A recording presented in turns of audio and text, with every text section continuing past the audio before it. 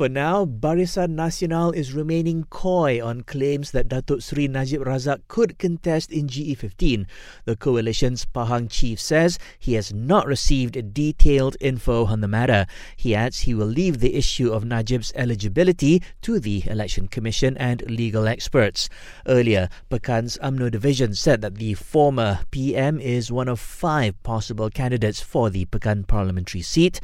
This is despite him serving his jail sentence over the SRC international case. Meanwhile, the Election Commission has received official notification that the Pahang State Legislative Assembly has been dissolved. The Pahang MB announced the dissolution earlier today, meaning state elections there will be held at the same time as federal polls.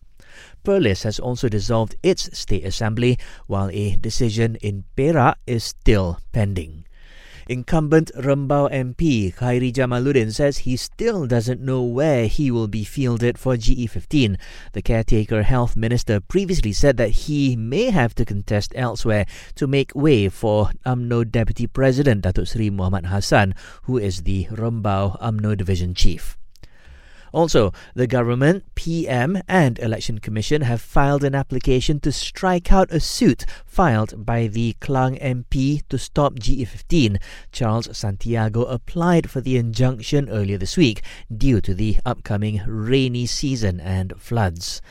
And police say 4 youths in Kanga Perlis have been remanded until next Tuesday over the alleged rape of an underage girl earlier this month.